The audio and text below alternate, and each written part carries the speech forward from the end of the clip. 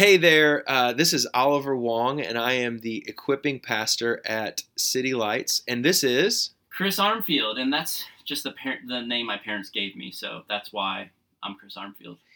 Yeah, we're super excited today to just kick off this new podcast that's called City Groups Foundations. We've never done a podcast before, so I'm kind of like a kid in a candy shop. I'm pretty excited, to be honest. I wish we had some candy right now. That would be great. Yeah. But City Groups Foundation podcast just exists for a simple purpose. We want to see city groups thrive. We want it to be a healthy expression of biblical Acts 2 community, not the type of community that you see on television or in culture and movies, but what we see in the Bible through God's Word in Acts chapter 2. And we know that faith doesn't thrive outside of community. We know that faith in community works. God designed community to strengthen us, to encourage, to sanctify us. That's His vehicle to sanctify us. And when we try and operate outside of that design, we isolate ourselves. And in ways, we hurt our faith. We hurt ourselves. And so, that's just our purpose. Is we're just going to talk a little bit about on these upcoming podcasts what makes a city group a healthy place to be, a healthy culture. And one of the first topics that we really want to discuss today is this topic of sharing stories. We believe that stories at City Lights are really important. They're important to the believer. They're important to the non-believer because we believe that God is doing a work in the world primarily through story. Most of the Bible is a story. And so Chris is here with me just to talk about stories. First of all, Chris, how are you doing today? Are you feeling pretty good? I'm feeling really good. You and I were up late last night, and I mean late as in laying a concrete log, if you will, at the front of my driveway so that rainwater doesn't go into my yard anymore. So we did that last night. I did that this morning. So concrete log is one of my favorite phrases currently. And very technical. And the Olympics are on, which is super exciting, which we'll talk about later maybe. But I'm doing real well. Really, really glad to be here, just thinking about the listener on the other end. And just we value them so much. We're so excited that we have technology like this so we can equip people. Yeah, well, let's just jump right on in here. I have a few questions for you that would love to just discuss. The first one is, why are stories so important? And why do we, in a biblical community, share stories? Great question. I think that, to me, it's one of those absolutes. Are stories important? Yes, no. It's a yes every time. So I love sports, and when it comes Super Bowl season, Olympic season, Major League Baseball, NBA, whatever the big game is, stories start arising all over the place. If you notice that? Right. So you hear backstories, and they have like nostalgic music, and they show images, and you get to see this amazing Olympic athlete, but then it goes back to their childhood, and it talks about moms and dads and places they rode their bikes, and then you see them in the gym training. And we care about all those details for some reason, although we just want them to set a world record in the pool. And so our world and our culture, secular culture, values story. And I believe the world values story in that way because God really is the master storyteller, and he's the orchestrator. It's his story. So I think, I'm a theologian where you got to put first things first. And so, like, even on the podcast right now, I know you can't see me, but I'm raising my hands up. God's story is over it all. He's the big one. It's his and everything. And so story matters because God spoke. Oliver, I even heard you talk about that recently. Like, God began this conversation, and he started telling a story in the beginning. It sounds like a bedtime story. Yeah. So it's part of our DNA. And again, like I mentioned, ESPN or Olympics, they tell stories. It captivates us so that we're drawn into these people. We don't just care that they set a world record. I want to know who they were and what they were about and what led them to this moment right now. So stories are everywhere, and stories matter. Yeah, in every culture and every time, as you said before, whether it's movies or television or even, ancient lineages in other countries or Native Americans, every culture, every time has stories to it. And those stories define our culture. They really are powerful. And so we just bring up this podcast today because we understand that we will tell stories in groups. When groups get together, when people get together, they share stories. They tell silly stories, goofy stories, sad stories, happy ending stories. We're constantly telling stories, and those stories are dictating the narrative, the culture of the group. And so in the idea of just we want to create a support and a stir culture in our communities. We want to tell good stories. We want to tell gospel-centered stories. And so that's what we're really after today, which brings us to our next question about how to share a story. We're going to be kicking off groups by sharing our personal stories. And maybe one of the questions that we'll use even is, how has God broken in to your story? Just setting that opportunity up to begin the process of telling stories and developing that culture in community. So, Chris, why don't you tell us a little bit about some practical things we can do as believers to spur one another on, to stir each other up by sharing stories? Well, I'd say two things, Oliver. When I was just listening to you, I thought there could be a trap. And the trap would be, I don't have a story. Right. Or my story is not as exciting as that person, or to use the biblical word stir, my story is not going to stir anyone. I just want to say, if you're a listener right now, whether you're a leader or somebody that's going to be attending a group, in the most loving way, that thought is from the enemy of God. And here's why. Because remember, number one, God's story is everywhere. It's before time began, and it'll be after we measure time anymore in glory. And we're a blip on the radar, but you're a blip that Jesus Christ himself valued, that he came. Oliver, you just mentioned it on Sunday in the community message, that Jesus died for his church, which is obviously generations and generations of multitudes of people, but he would have done it for me. Mm-hmm. He would have done it for you. So when you discount your story, or you compare to somebody else and think mine's not worth sharing, you're saying I wasn't worth dying for. I wasn't worth being thought about. I wasn't worth defeating death for. And Jesus already decided it about you long before you ever breathed your first. He was already telling a story. The angels knew about you in his mind, and then you were conceived, and they were in wonder. So though you might not have a story with as many lows and highs that are, as we define, dramatic, a great mistake and trap the enemy is laying around your group is, don't share your story because it's not as important. So I just want to say, pastorally in this moment, let's not allow ourselves to start our story with, well, my story's not as this, and my story's not as that, or you might be surprised of how flat my... Stop. Jesus knew, and he said, you're worth giving everything for. And he saw it. He saw before, he saw during, and he knows what's going to happen in the future. Your story has value. So I guess, Oliver, I just want to point out that trap. Before I talk about maybe how to share a story, I want to just say it's worth figuring out, and I just want to give you a little framework. So one of the things I learned in my studies was there's something called the meta-narrative of Scripture, the meta-narrative of Scripture. And it's just 4 headings: creation, fall, redemption, restoration. And what that means is, when you read through God's story in the Bible, which is a story about him, there is a time when there's peace and beauty, and everything is working as it ought to. And then you have the fall, where there's a disruption. For some of you in your story, you were abused, you were neglected, you were forgotten, you were taken advantage of, you were hurt, innocence was lost, you hurt someone hurt you. There was just a disruption, a disruption in the force kind of thing, and that was the fall. And then in that moment, you tried to get better, look better, feel better, and oftentimes we depend on performance, overcompensation, substance abuse, acting out, getting acceptance from all things, and we can't get redeemed. That's where Jesus comes in, and he says, hey, I'll redeem you. I'll redeem this moment. I'll redeem all that come before it, and I'm going to continue to redeem everything.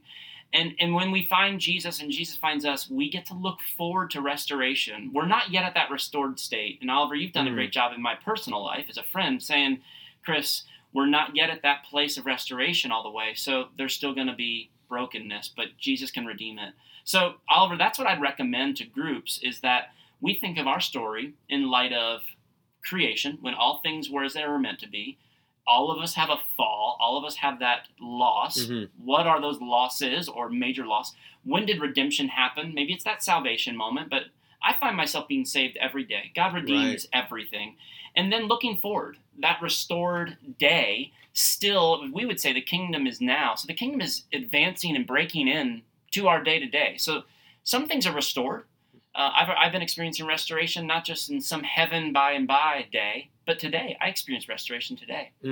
So yeah. What I hear you saying is that, there's these 4 titles that you're giving us today. They're called creation and fall, redemption and restoration.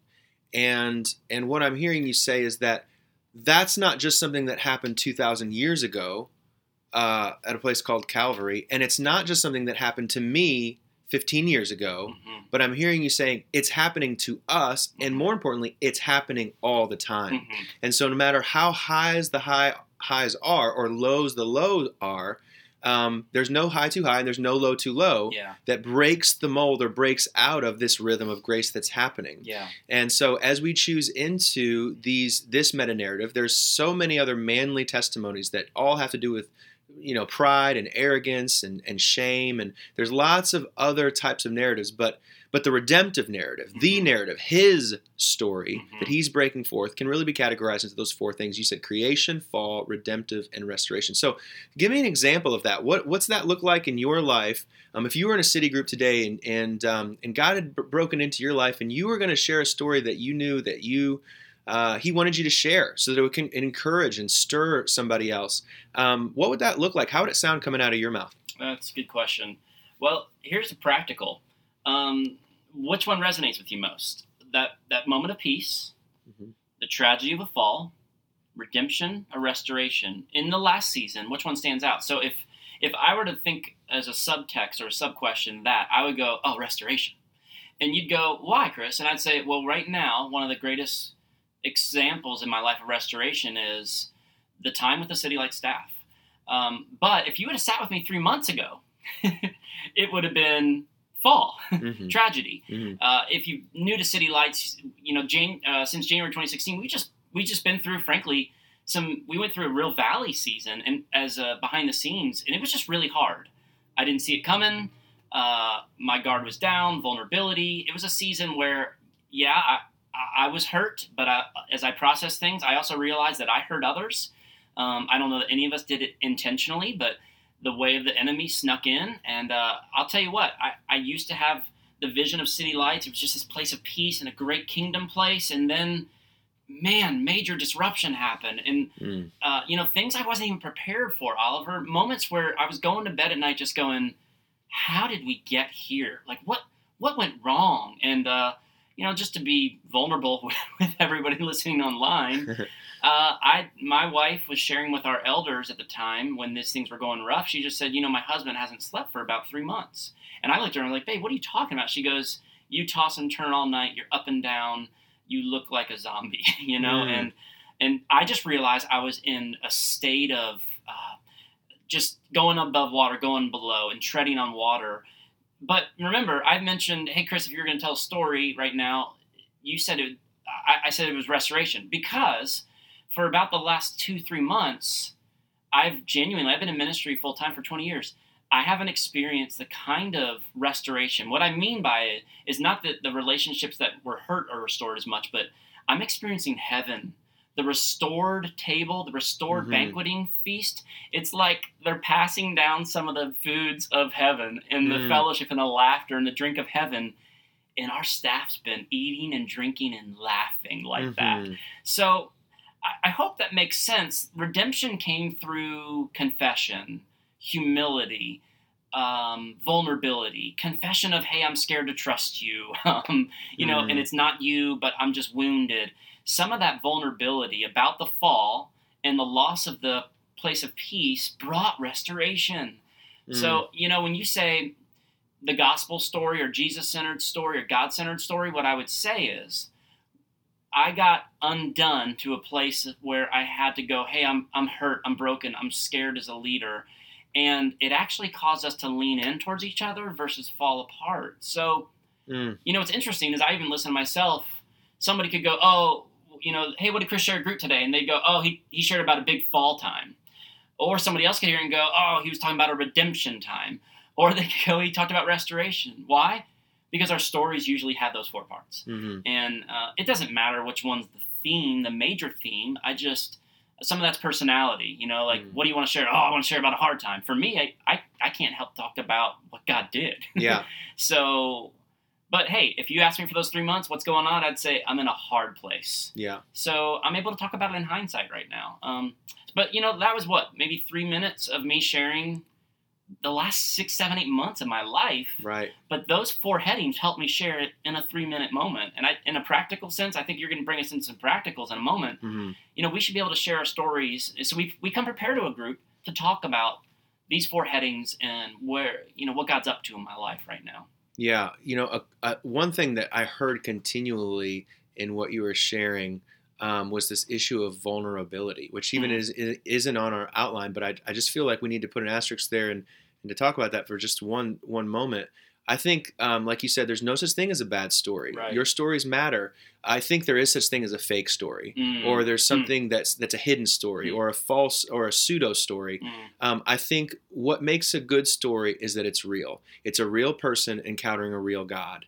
And I think that's key. I think that as we create cultures of trust, and as you said earlier, I'll use your phrase, to put your walls down.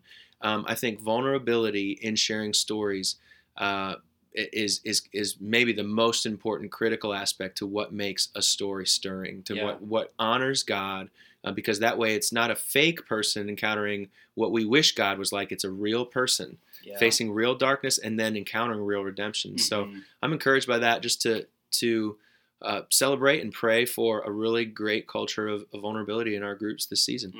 Lastly, we'll leave you with this concept. I think that what's really great and what's really important about sharing stories is not even just about sharing them, but what we do in response to them. The Bible is the story. It can sit in the corner, and if nobody observes it, nobody celebrates it, then in some ways that redemptive narrative is cut off. And so I just want to talk a little bit, Chris, about how significant it is to respond to each other's stories, to celebrate each other's stories. I think that a lot of times we think of celebration as this huge party or something we do at Christmas or something we're doing around food and eating and that sort of thing. Of course, that's what celebration is.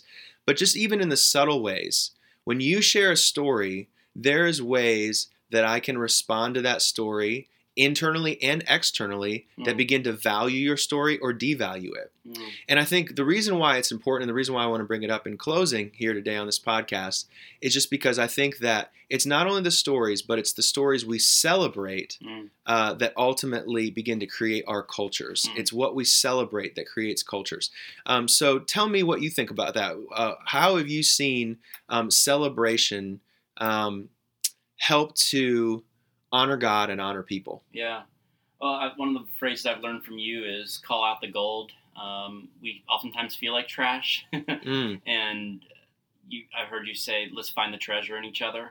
And that, I just want to remind everybody, that's not some feel good. That's believing that the Spirit of God lives in us and is at work. He's at work. So I wake up every day and I know I can call out treasure in someone.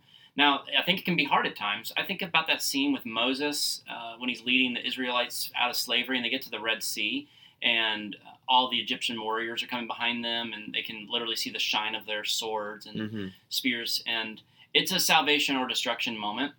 And if you say, what do we celebrate right now? Everyone is complaining. Everyone can only focus on, we're going to die, we're going to die, we're going to die. Moses didn't. Moses was having an inner conversation with God and just said, what are you doing? I'm sure he felt some anxiety, but Moses heard salvation, not destruction. So I think what do you celebrate there? You celebrate, wow, God, what are you going to do? Because we're in trouble. So I just think, well, I didn't hear anything to celebrate today is not an option for those who are really listening. Hey, God, what are you saying? So to me, failing to celebrate what we're hearing fails to celebrate God. And listen, I don't think God's demanding, saying like, I want you to look at what I did today and tell me how great I am.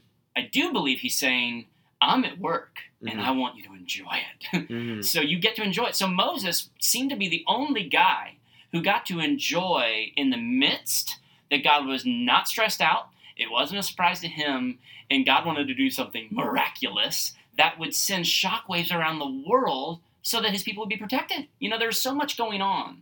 If we get really focused into the minutia of a moment, into the details of a moment, we can miss what God's wanting to do. So I think it's an important line when we fail to celebrate what God's up to in our lives, we fail to celebrate God and the gift of fellowship and trust and peace that he gives us in those moments. And now that's kind of the spiritual answer. But I think there's also practical ways, Oliver, and you're a great practical thinker. Why don't you do that? Why don't you share just how do we practically celebrate? What are some keys that we can use to do that? Yeah, a couple that come to mind. Number one is attention. I just think in an era and an age when there's always lots of information to be distracted by, attention is one of our most powerful commodities. And I think that one of the ways that we can celebrate others in their stories is by giving undivided attention to the stories and following the stories and feeling with our hearts like the person is feeling as they share their story. I think it's a powerful way to practice empathy and really celebrate, even quietly celebrate a story. A second one that I thought of is just finding the me too in the story. Now, I don't necessarily mean a verbalization of a me too or jumping into somebody's story and kind of one-upping them or taking over the story, but simply in listening, in an active listening, whether it's in the group or in a one-on-one, putting yourself in their shoes and really mourning with them, really feeling that, and really finding a place in your life when maybe you could somewhat understand. Now, obviously, there's certain really hard, tragic circumstances when the best thing to say is, look, I don't know what that's like, and that's really hard for me, and that's really a good way that we can empathize. But rejoicing with those who rejoice and mourning with those who mourn is a way that we celebrate, just being with people and being in their shoes. The last one that I want to talk about today is about just remembering stories. I just think that cultures tell stories, and our memory is limited. We only remember a certain amount of things, and that's why God was so adamant about telling the Israelites to remember stories, because it was remembering the goodness of God. And so if you value a story, if you value somebody else's story, you'll remember it, you'll recall it, you'll bring it up again. And I think that we'll see as we share stories and remember each other's stories, our hearts will grow together and community will be the fruit and the byproduct of it. So that's all we have for today for this portion about sharing our stories. But just I'm super excited about the beginning of a conversation. We'll share our stories in the first meeting, but we'll continue to share stories because that's what God did. 3 things that I take away from this conversation with you, Chris, is number one, that our story matters. And we don't want to fall for the lie, as you said, that my story isn't good enough to share. The second thing I heard you talk about was the meta-narrative, and that every story has an opportunity to buy into God's story, his meta-narrative, which is a creation, a fall, a redemption, and restoration. There's no story that's too big and no story that's too small that is able to dodge or get away from that meta-narrative. And the last thing that we closed up on there, Chris, is the celebration creating culture, and that we have an opportunity, even if we're not the leader, to help set the tone and the culture within the group. And that all really is predicated upon what we're celebrating. If we celebrate worry, then our group will become fundamentally about worry. But if we value the gospel and we value in a place of fallen story, looking forward to redemption, our cultures will be transformed to an Acts 2 type of culture. So thank you so much for spending time with us this afternoon. And we'll get back together to talk about Support Stern Send.